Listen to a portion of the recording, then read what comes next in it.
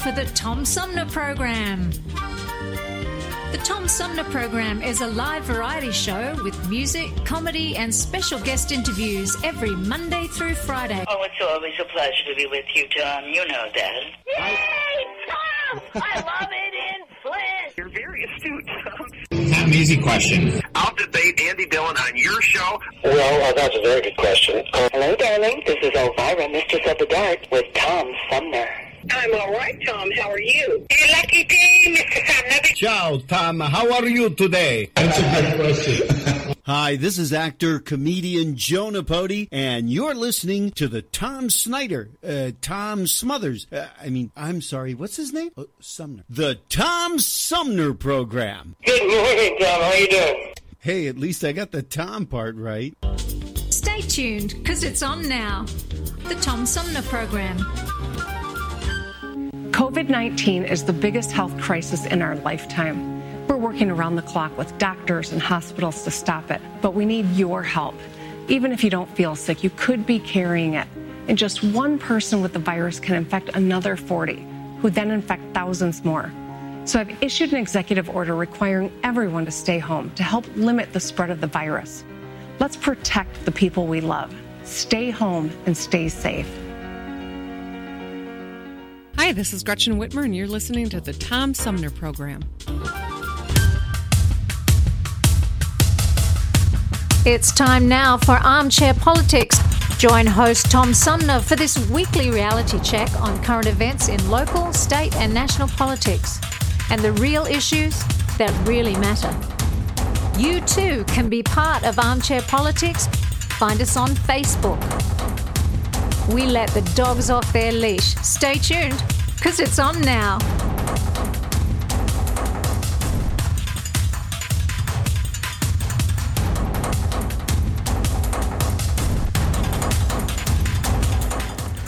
Hey, welcome to this week's edition of Armchair Politics, our weekly roundtable on the Tom Sumner Program.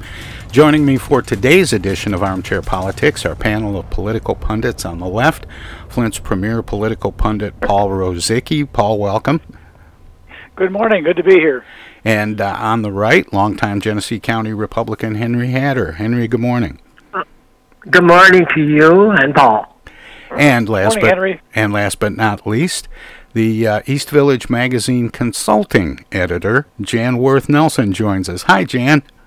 Good morning. Good morning, Jan. Hey, Good Jan. morning. Well, let me start out as we typically do with some quotes. Been an interesting week, to be sure, but to say the least. Wow. we start with we start with some quotes. The first one being the Finish the Quote, fashioned after Flint-based comedian Mark Bondo's Facebook feature, Finish the Joke. We open Armchair Politics with Finish the Quote. How would you finish this quote? It has been well said that a hungry man is more interested in what? In the next meal? That's pretty close. That's pretty close, Paul. The actual quote is, it has been well said that a hungry man is more interested in 4 sandwiches than 4 freedoms. Oh, wow. Oh, yeah. Well stated. Ooh. Maslow. Yes, and it's believable.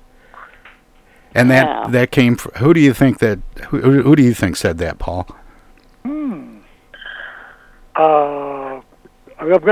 Franklin Roosevelt would be too easy because I don't know. The comedian. It does go back a ways. Henry Cabot Lodge. Oh yeah. Okay. Supreme Court Justice. Well, the one of the quotes of the week, and there are so many, but is this one.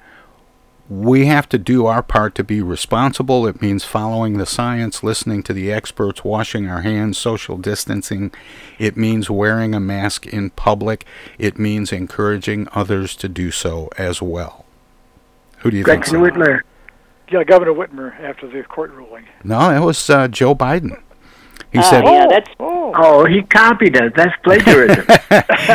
He said President Donald Trump's positive test for coronavirus is a bracing reminder of the seriousness of the pandemic in a speech Friday during a pared-back trip to Michigan that followed Biden testing negative for the virus that morning. Is this election, which is less than 30 days away, is it becoming all about the pandemic? Kind of sounds I think like in large it. part, yeah. Everything else revolves around. I mean, the economy is always an issue, but the economy is so tied to the pandemic that I don't see how you get away from the pandemic. Yeah. I agree. Yeah. The self-destructive guy in the White House seems to have kind of assured that that's the case. Yeah, and I would say there's the Trump factor, the Trump personality, but even that is tied to the pandemic, especially these days. So, but this is how you can also go ahead. Look what happened in the stock market yesterday. I mean, the volatility that's being engendered is really worrisome, I think. Yeah. And this is how you can get people to be emotionally involved in the discussion. People are afraid of the virus, and they don't want to die, and they don't have enough information. And we don't know enough information as to what the final income is. We're still floundering for responses. And one response on one side seemed to match up with the response on the other side. But people say, listen to the science. Right. Simple as that. It doesn't give all the answers, but it certainly suggests reasonable behavior. Yeah. Well, here's another. I think the emotional impact is going to give us maybe the largest turnout for any election we've seen for a very long time. Yeah, revolving around the pandemic, and it'll, Black Lives Matter and a lot of other things too. But I think the energy is there on both sides, and we may see a huge turnout.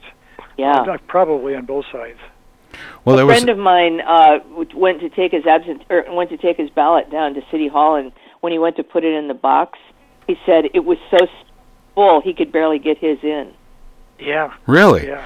Now, Sandy and I mailed ours in, and I know I said that I was going to take it in person, but we felt that, with virtually a month, that we were relatively comfortable that it would make it to our clerk in time. Well, for the primary, we mailed ours in, and I think we dropped it off. We were at the post office anyhow doing other things, so we dropped it off, I think, on a Tuesday, and by Friday, Thursday or Friday, it had arrived already in the city clerk's office. So, and that was about 2 weeks before the election. So, we frankly, if with this kind of a lead time, I wouldn't feel uncomfortable mailing it in myself either.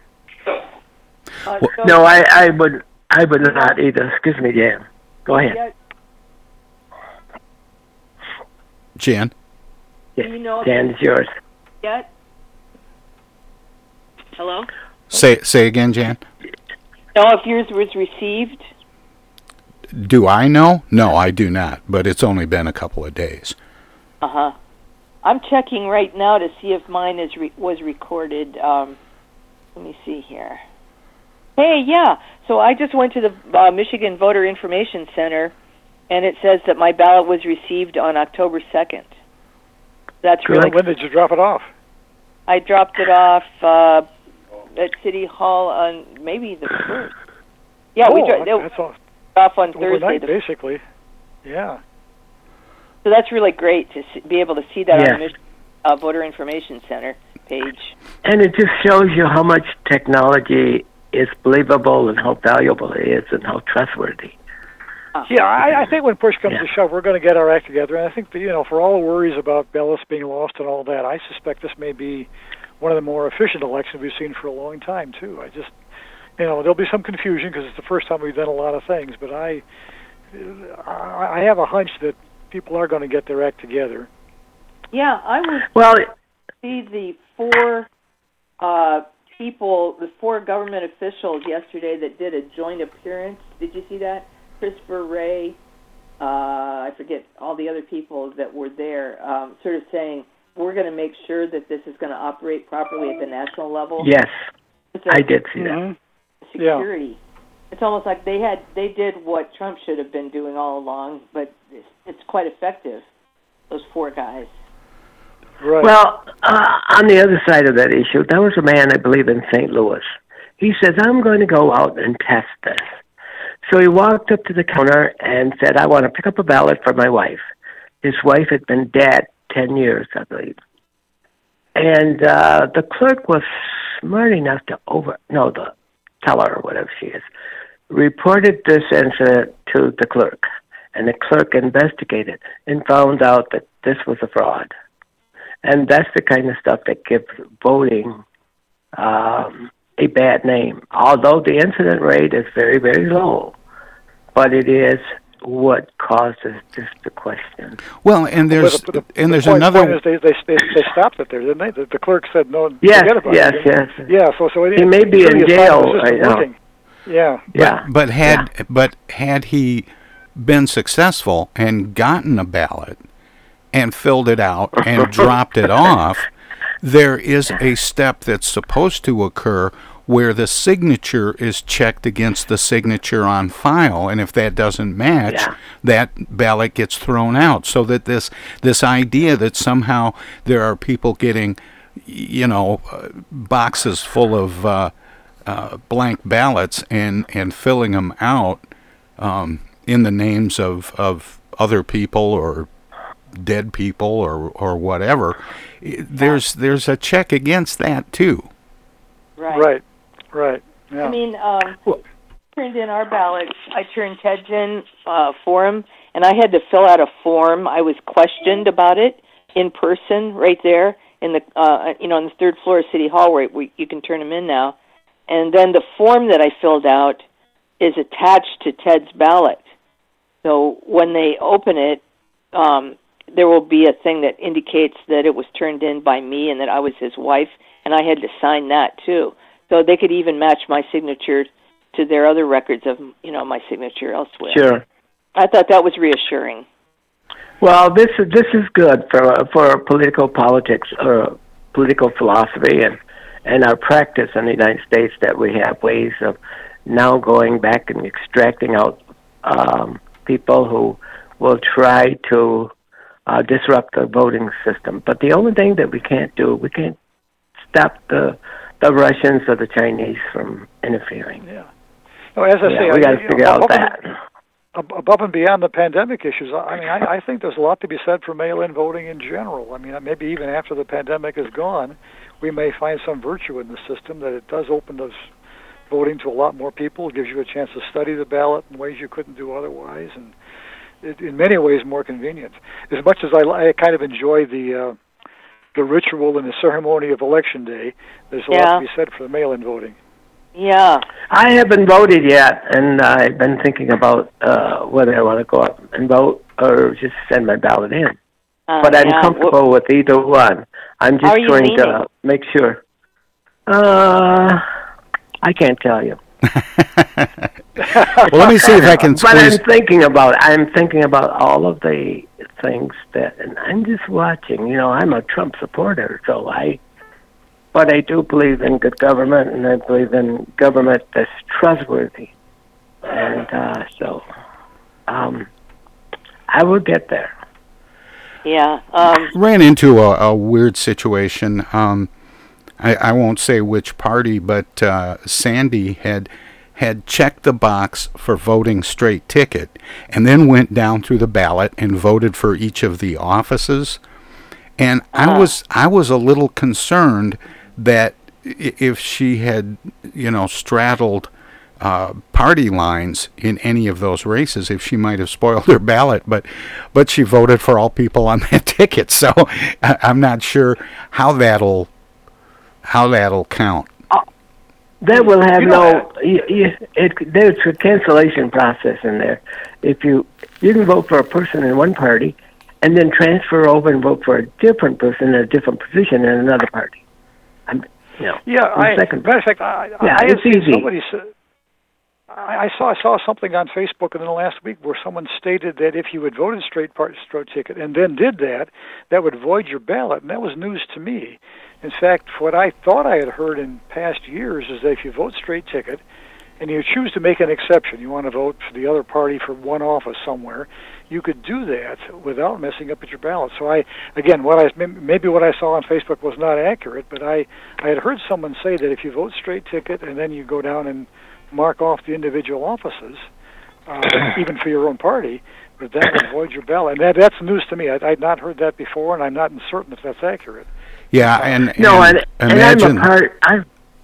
imagine Facebook having something that wasn't accurate.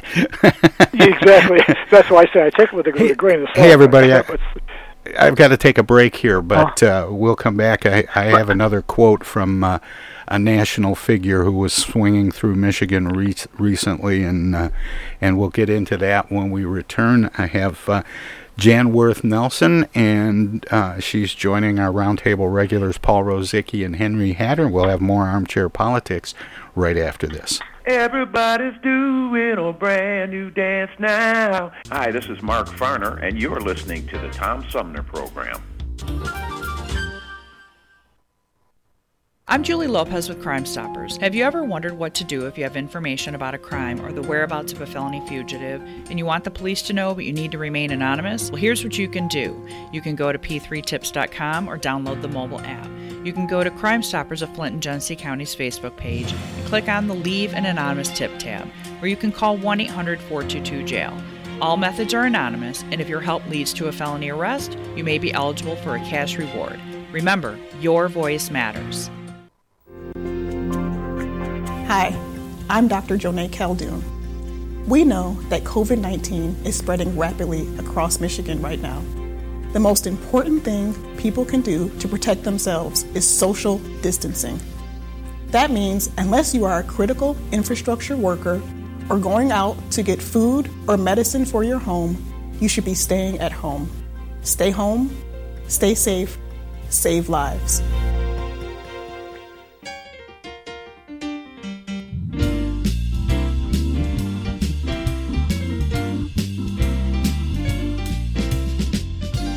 Most of the music you hear on the Tom Sumner program is provided by local artists. Tune in Fridays at 11 for live music and conversation with some of the area's most talented singers, songwriters, and performers. Hi, this is Greg Nagy. Hey, this is Harper. Hi, this is Joe By from the Blue Hawaiians. Hi, this is Alexander Zonjic. Hi, this is Mark Farner. This is Maurice Davis. Hi, this is Rochelle Ray. Hi there, folks. This is Sweet Willie T. This is Steve from the Nashville office. I'm Gwen Pennyman Hemphill. Shadoo-ba-dee-ba-doo-da-doo. Tom Sumner program celebrating the rich talent pool from Flint, Genesee County, and throughout Michigan.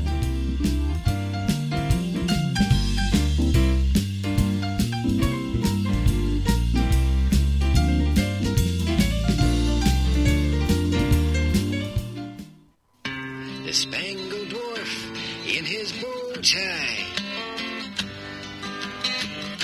The infantry that don't ask why. Hi, I'm Bob Dylan. Remember those fabulous 60s? The marches, the be-ins, the draft card burnings, and best of all, the music. Well, now Apple House has collected the finest of those songs on one album called Golden Protest, performed by the original artists who made them famous. You'll thrill to Society's Child by Janisine, Pleasant Ballet Sunday by the Monkees, What Have They Done to the Rain by the Searchers, In the Ghetto by Elvis Presley, Silent Night 7 o'clock News by Simon and Garfunkel, and who can ever forget this all-time classic? Yes, it's Barry McGuire's immortal Eve of Destruction.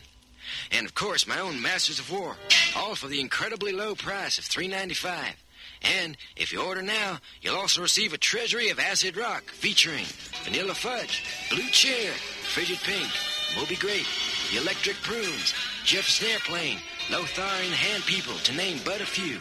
Plus, as part of this special limited offer, you'll also get the best of the supergroups with Traffic, Cream, Blind Faith, Ginger Baker's Air Force, and many, many others.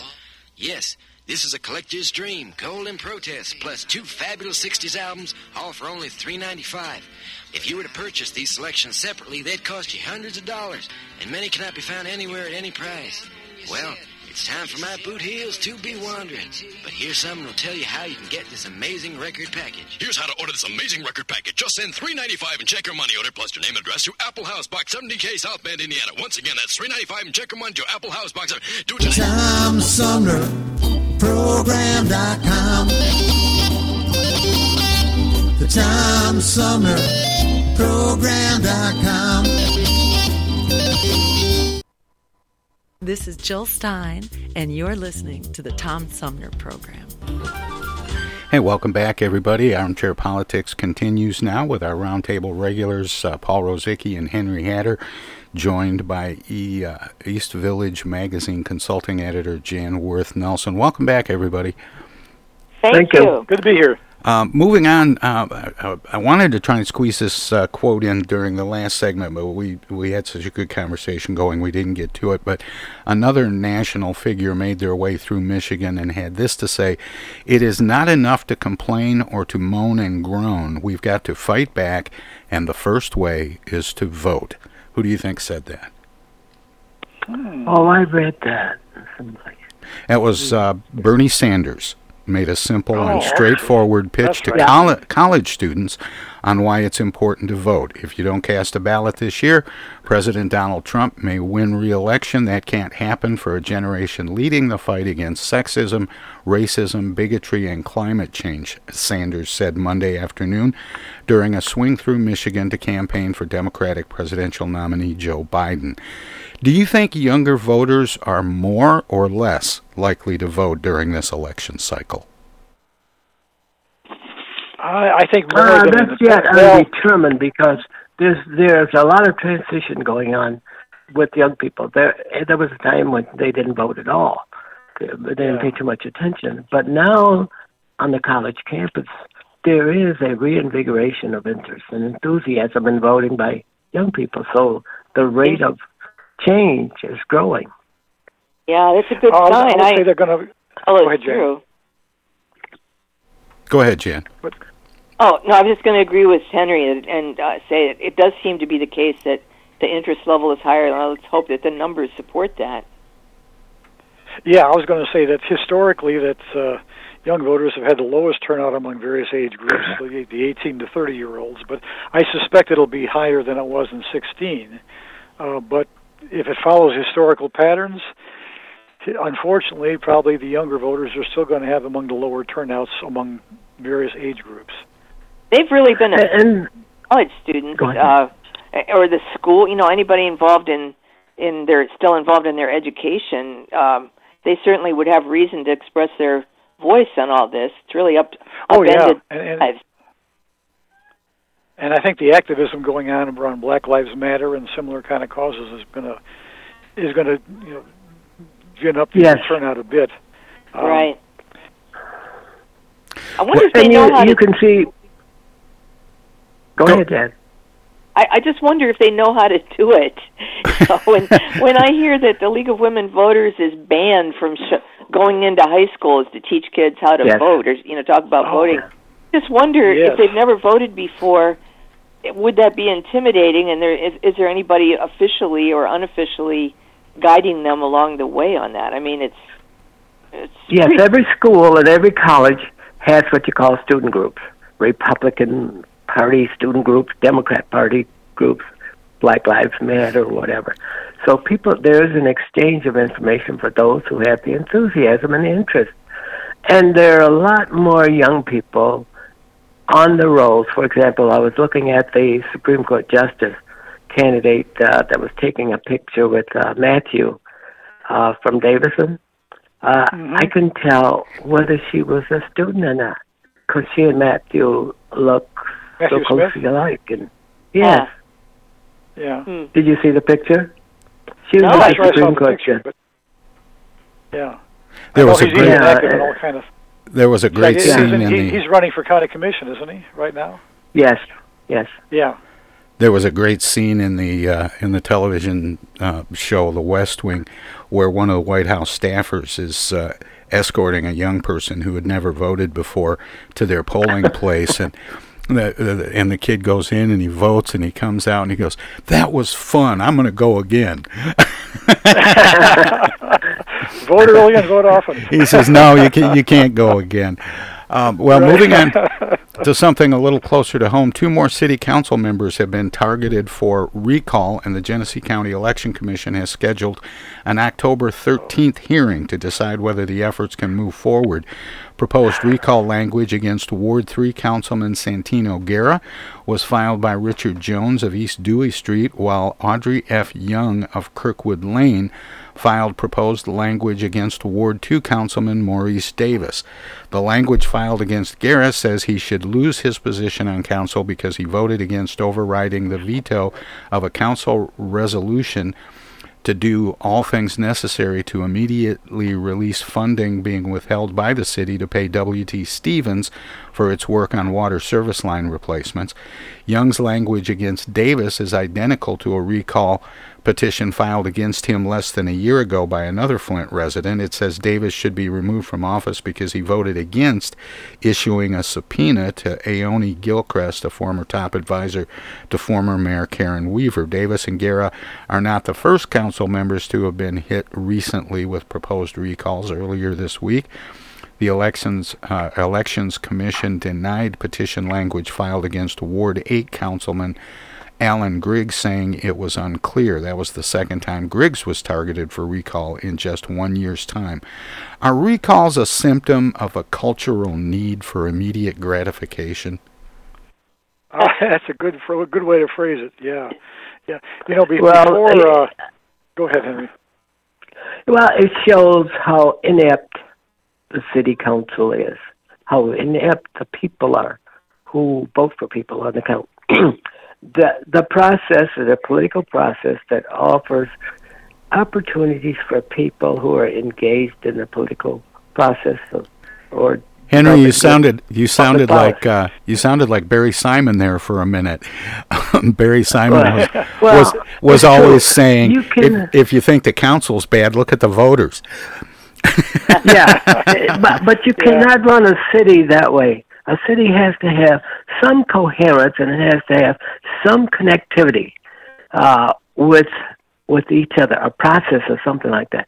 Just because you don't like the way somebody looks or the position that they take is not always a reason to recall that person, interrupt the elective process, the deliberative process. Yeah. And it just sounds ugly, and people need to let that system work out. No wonder these guys on the council can't get anything done. They're afraid of the public. Before they changed the law on recall and tightened it up a bit a few years back, I used to say in class that you couldn't go 2 or 3 weeks in Genesee County without somebody trying to recall somebody. If you look at somebody cross-eyed, they try and recall you. They tightened that up a bit, but it looks like in Flint, they really haven't learned by the old lessons, and every time somebody votes the way you don't happen to agree with, they go out and try and recall you. Now, many of these fall by the wayside because they aren't clear, or they're just simply coming out of anger in some way.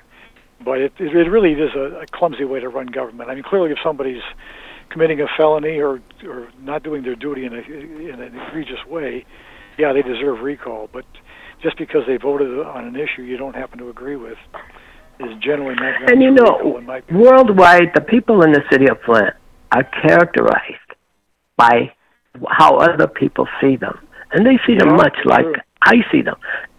But people are afraid to tell you because they don't want to get involved in this thing with race and stuff like that. But there's a way cities need to be run. And, I like to take a look at it. Go ahead, Jan. Henry, you used the word deliberative process earlier. Yeah. I'd like to propose the notion that that a recall represents sort of a failure of the deliberative process. It's like how do we express our disagreements and persuade each other, to a certain point of view. That takes time sometimes, and also theoretically some skill of what do you bring to a decision, especially if there's disagreement. And it seems like the whole notion of persuasion has been lost, which is sort of the essence of politics, isn't it? Well, and that's why I use the phrase immediate gratification, because in the deliberative process, we learn about the people we elect over the course of a term in office.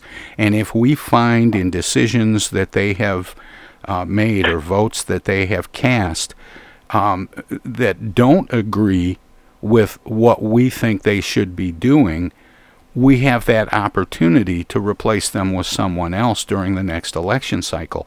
But we no longer wait for that. As soon as somebody does something we don't agree with, it's time for them to be gone. I'm going to coin a phrase here: frivolous recalls. Yeah. Yeah. Yeah. Good phrase. Those kind of things. The person who is making this, or several people make such a frivolous recall, don't represent the body of people who have elected that person. And therefore, there needs to be another step there to verify the right to do this, and it's absent there. Just for a person going out and say, hey, I'm going to recall you because you voted against this action or that action. And so I go to court and get that authority, and then get petitions and stuff that go out and completely disrupt disrupt the political process. And that's what it's been like. As I say, I think the state did a good thing a few years back when they did tighten up the rules for the recall. In the past, you could recall somebody almost at any time for almost any reason, and it became a little more limited in recent years. So it's a step in the right direction. Another comment Go ahead, when I was calling for citizens to sort of engage in the persuasion process more with their elected officials, who could blame the citizens for not wanting to do that when you see how the city council meetings go? that much is true, man. There's one thing I'd like to interject right here. When I was president, several times I was president of the Clio Board of Education, I tried to explain to our group that it is better to be honest on the board and to be collected as a group, working in the interest of the people in this district, and also working consistently with the superintendent. If there's a division that occurs, people are going to engage, and they're going to, in the process, and they're going to have recalls, or they're going to vote against you. And we had very few people who wanted to recall anyone there. I know that there was one time there was, and everybody was replaced except me. And I was kind of lucky there because people were mad in the community. And this was about the email issue. And so we discussed things deliberately in an open forum and honestly, and if anybody has any objection, put it on the table now. And we avoided that. And I would like to see the city of Flint get their act together. They had the same problem with Mayor Weaver generation. Well, I'm glad to see that those voters were at least smart enough not to replace you, Henry. Right. Well, I don't know. The city of Flint has mailed out more than 15,000 absentee ballots in advance of the November 3rd election, the Flint clerk's office says. Clerk's office has taken on additional staff to make sure that absentee ballot applications are processed immediately, the city said in a news release. In addition, voters continue to come to the clerk's office daily to exercise their right to vote early.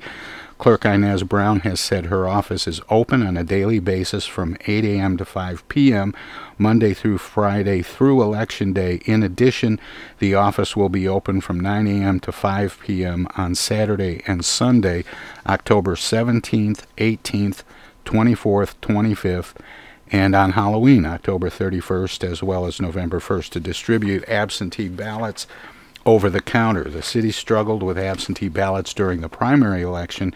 During the primary, Flint's absentee count was among the last reported in the state, coming on the day following the election.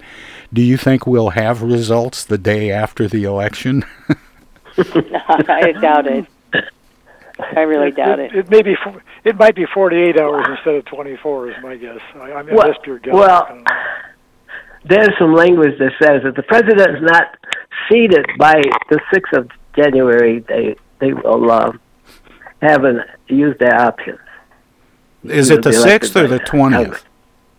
Well, maybe. January no, he's inaugurated on the 20th. Gotcha. That's his inauguration day. But I think I read the 6th for some reason. So we'll have to see. These are all. I know there are some time. There are some timelines in there that I've come across recently, and I don't remember exactly what they were. But I was surprised to see that there are certain deadlines for the Electoral College, for these various alternative procedures. The 20th of December is the deadline for the college. Yeah, and I was surprised to see that there's a whole set of timelines built into alternative decision-making processes, just as there is after we hear the results, historically on election night or the day after, it's not made official for about 2 weeks when a board of canvassers reviews the election and then certifies the counts. But if it goes to the 6th of December, you know who becomes president automatically, don't you? Nancy Pelosi. Really? No.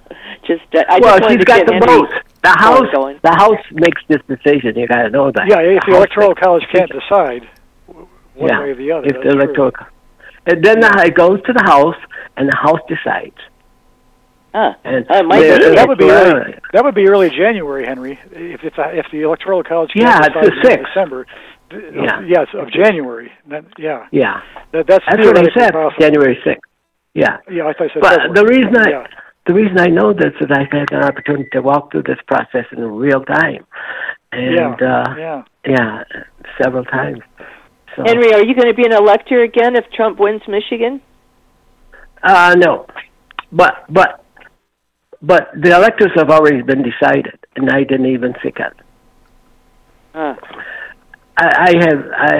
They wrote so much about my daughter and 16 about being the only father-daughter team ever in the history of the United States. And you wrote that same story in your article, right? Yeah, I wrote it. Thank you so much. That carried a long way around the country. Thank you. That was an enjoyable story to write, I'll tell you. Thank you. You did a really good job on it. Well, executive order or not, the Genesee County Health Department and Flint Mayor Sheldon Neely are asking residents and businesses to continue recommended precautions to slow the spread of COVID-19. We need to take precautions to save lives, Neely told MLive, the Flint Journal, on Monday. The Michigan Supreme Court ruled Friday that Governor Gretchen Whitmer does not have authority under either of the state's emergency statutes to continue the coronavirus state of emergency. Whitmer on Monday filed a motion asking the court to confirm whether her emergency orders remain in effect temporarily until the end of this month. Also on Monday, MDHHS Director Robert Gordon issued an emergency order under state law restricting gathering sizes, requiring face coverings in public spaces, and putting limitations on bars and other venues. State officials have said Whitmer and MDHHS, which has independent statutory authority during epidemics, will continue using every tool possible to keep Michigan families safe. Do you think people will follow CDC, MDHHS, and other medical professionals' guidelines moving forward? I do. But evidence would suggest a whole block of people that see it as politics and will not follow. Can I look at this from a statistical point? Generally, people follow the directions of science. That's where we are. But there are several people that won't follow anybody. They won't follow a rainbow. If there were a pot of gold there, they just will not do it. But by and large, this has been a successful adventure, and so has the governor's effort to keep people safe distance and stuff like that, even though she may have overstepped a boundary. And here's a question. Do you think the fact that it's not taken out of the governor's hands and now in experts' hands of sorts, at least in several governmental bodies, does that make it more likely people will follow and make it less political? No, but what has happened here is that it's been taken out of the governor's hands solely and given back to the legislature as part of. Yeah, it's given back to the people, the legislature.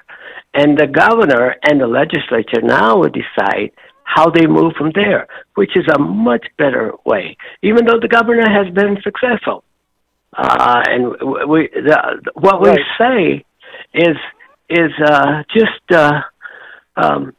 it's minimal, close to the truth. The governor has been very effective. She's been effective in schools. She's been effective in public places. She's been effective in stadiums and so on and so forth. But then that the duration of the emergency has a time limit. Now we're getting close to a time limit where people are getting antsy. And they say, hey, Governor, you don't have the authority to do this. We got to let the courts decide. And that's what the courts have decided. So, but you got to send this back to the legislature. Go ahead, Jan. Why does this feel like something against the public health of the health of the people? I mean, and why does this feel like something that gets in the way of the progress of the state? I mean, the progress that the state has made. You know, we all remember the first few weeks of the pandemic.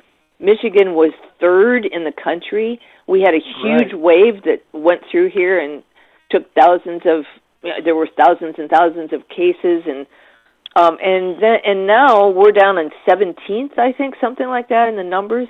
I don't understand the impulse behind this. That it feels like this is not something that communicates to the public that the state is on our side, on our health. You know, I mean, it makes me wonder, Jan, because of how political this became. You know, a public health crisis shouldn't be political, and would the governor have been wiser if she didn't think she could work with the legislature, as the Emergency Management Act from 1976 encourages? If she might have been wiser to work with MDHHS and issue these kinds of guidelines under their authority rather than by executive order. If she might have made it less political by doing it that way, if she didn't think the legislature would go along with her recommendations. Right. So it looks like what's happening now. I mean, it's by going that direction, it may be making it a bit less political. But whether people are going to follow it any more or less than in the past remains to be seen. Well, we move on to different platforms. We are going to work out of this, and everything will be fine. And the governor did a good job when she went back to the legislature and said, hey, we need a better budget for schools of the state, and so I want you guys to work with me. And the Republicans in the legislature, okay, Madam Governor, we will work with you, provided that you accept part of our recommendations. And this is what happened. And they passed that without a glitch. We have and everybody has accepted that with the consent of the legislature. Well, you know, one thing true about this governor, she's the first governor among the last two who's had legislative experience. So she's got, unlike the last two governors, she's got some background in working with lawmakers, and that was really one of her selling points when she got elected, is that she did have that experience compared to either Snyder or Granholm, for that matter. So there's Henry, I'm sorry, I got to cut you off there, but because we have another break coming up, but we'll pick this up when we return. This is Armchair Politics on the Tom Sumner program with our roundtable regulars Paul Rosicki and Henry Hatter, joined by Jan Worth Nelson from East Village Magazine. If you're listening to us on 92.1 FM, we'll let them in. If you're streaming us, we have some messages as well. Darkwing Duck here, and every time I'm in Flint fighting crime, I always stop by the Tom Sumner program. Don't forget, stay dangerous. Darkwing Duck up. The Tom Sumner program plays host to the best political roundtable on radio every Wednesday from 10 a.m. to noon. Armchair Politics features great commentary and analysis about the headlines from local, state, and national politics with an alumni of world-class pundits, plus quotes, tweets, and those weird and wacky stories we call the X-Files. If it's Wednesday, catch Armchair Politics on the Tom Sumner program. Do you have feelings of inadequacy? Do you suffer from shyness? Do you sometimes wish you were more assertive? If you answered yes to any of these questions, ask your doctor or pharmacist about tequila.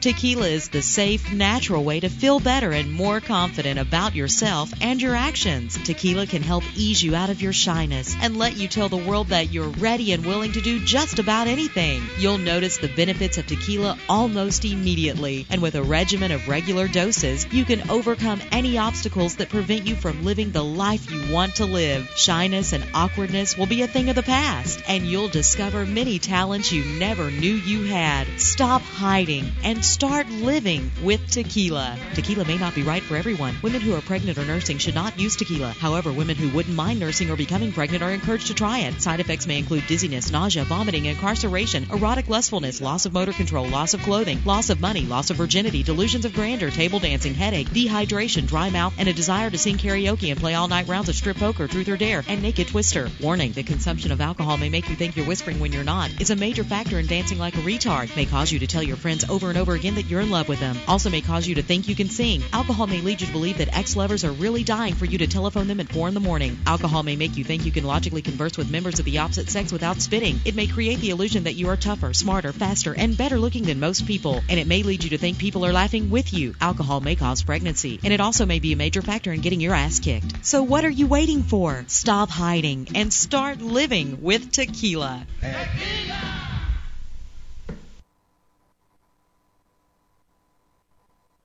Those hands, no matter whose they are, can spread the germs of many common diseases.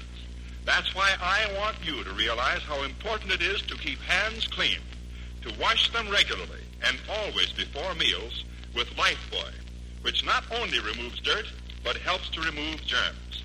Teach the children this habit. Form it yourself. Always use Lifebuoy for hands and face as well as the bath. America, your children have an amazing superpower. That's right. They can help save lives by simply washing their hands. Just 20 seconds of thorough hand washing after they've coughed or sneezed or been outside can help fight against the dastardly spread of germs. Armed with only soap and water and hands, your superhero can protect you, your family, and everyone out there in America land. Amazing! Find out more at coronavirus.gov. A message from the CDC and the Ad Council. In the interest of goodwill, the Hoffman Beverage Company feels compelled to make this announcement. It's simply this. All Hoffman flavors have that happy taste, except sarsaparilla. We might as well come right out with it. We haven't quite hit that happy, carefree note in sarsaparilla. Now, please don't misunderstand us. Our Hoffman sarsaparilla is absolutely dependable. It's trustworthy, it's loyal, and many fine, upstanding citizens love it. But it just isn't what we call happy. You take our Hoffman orange, it's absolutely rollicking. Our lemon is almost giggly. Our black cherry and black raspberry are so bubbling with happiness, they dance in the glass. They all have natural flavor and famous Hoffman steady sparkle. We're sorry about Hoffman sarsaparilla. Why isn't it happy? Well, let me ask you, could you be happy if your name This is were U.S. sarsaparilla? Senator Gary Peters, and you're listening to the Tom Sumner Program. Hey, welcome back, everybody. Armchair Politics continues now on the Tom Sumner Program with Paul Rosicki and Henry Hatter, joined by Jan Worth Nelson. Welcome back, everybody. Okay. The owner of an Owasso barber shop, who became a figurehead for those opposed to executive orders issued by Governor Gretchen Whitmer amid the COVID-19 pandemic, is calling for all charges against him to be dropped after the state high court's ruling. The Michigan Supreme Court decision on Friday ruled the governor does not have authority to extend emergency orders under two emergency acts, the Emergency Management Act from 1976 and the Emergency Powers of the Governor Act from 1945. Neither act, the court ruled, gave Governor Gretchen Whitmer the authority to continue declaring states of emergency or issuing unilateral orders under them past April 30th, when her initial declaration would have expired. Carl Mankey had fought those executive orders, reopening May 4th, despite Whitmer's executive order that shut down salons and barbershops since March 17th in the state. Those businesses were allowed to reopen June 15th. Should the charges against Carl Mankey be dropped?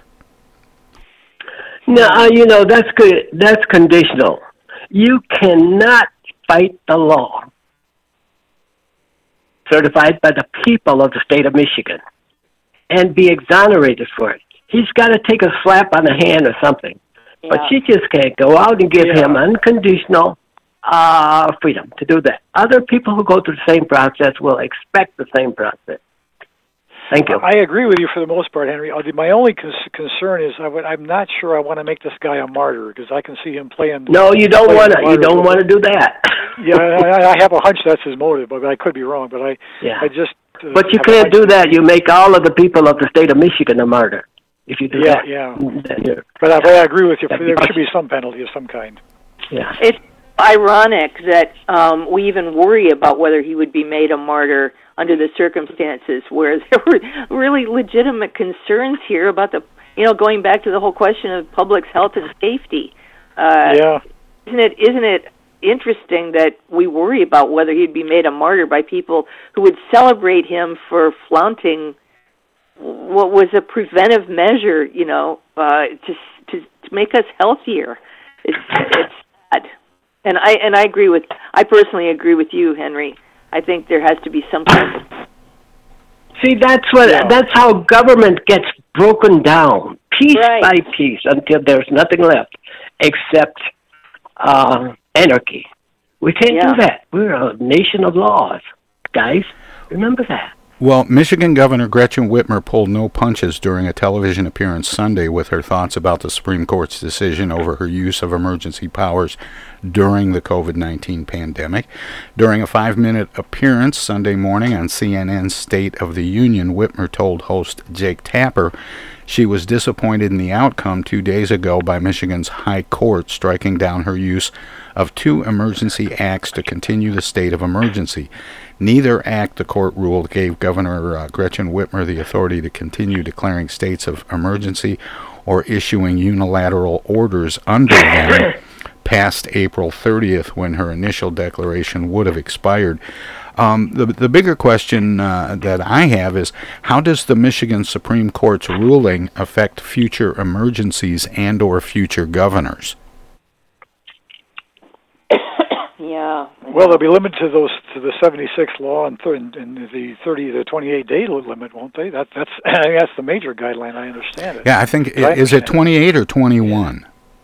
I mean,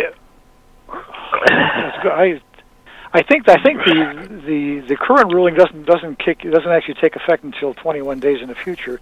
But I thought the 76 law was 28 days.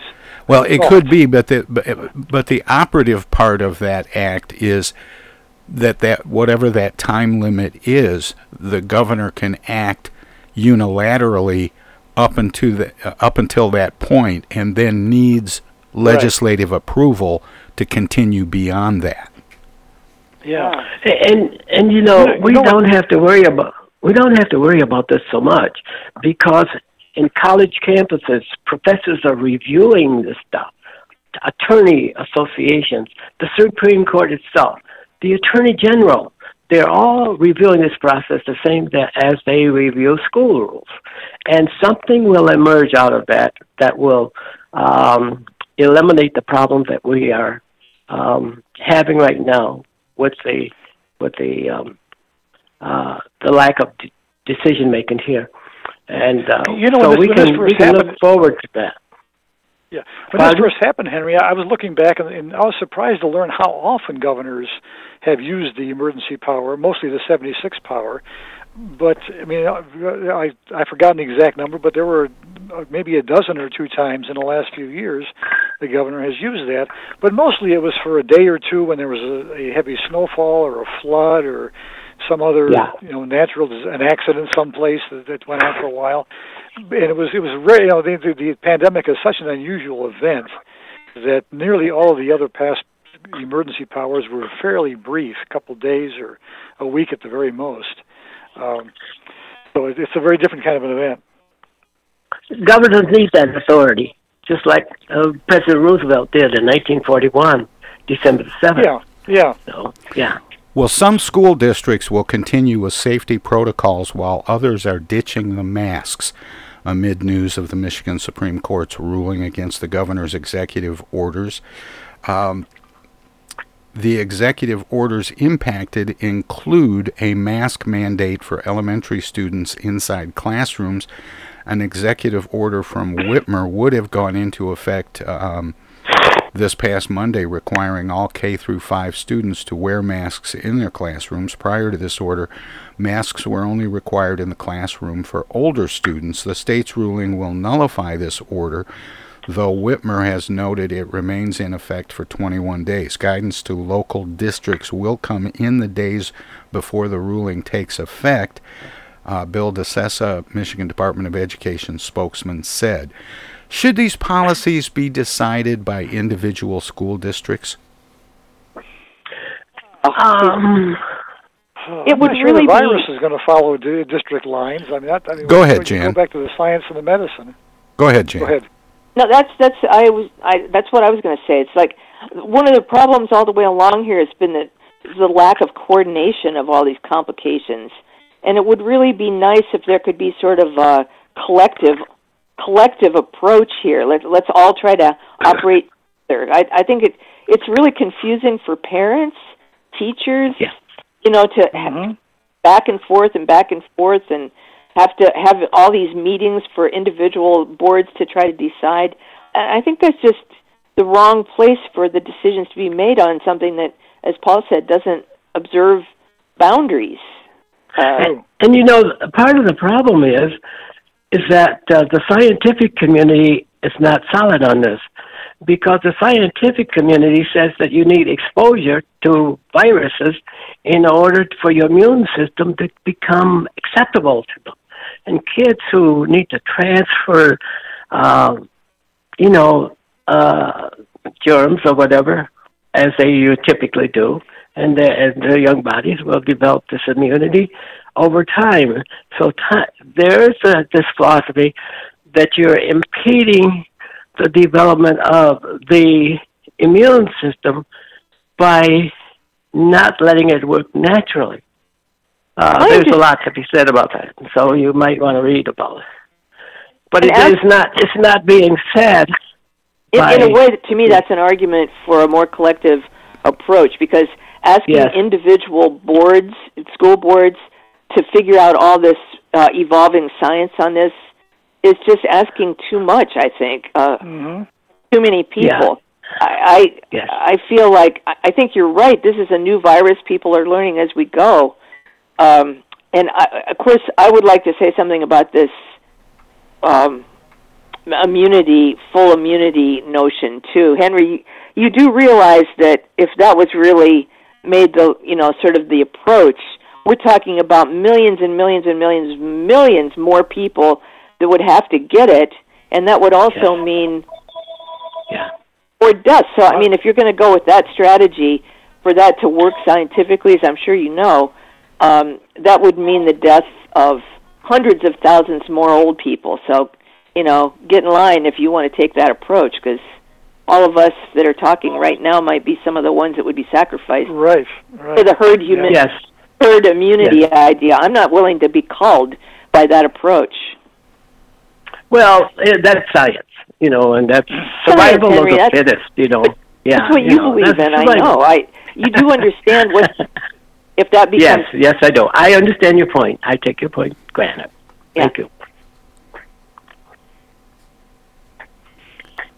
Well, any other final comments on whether or not the...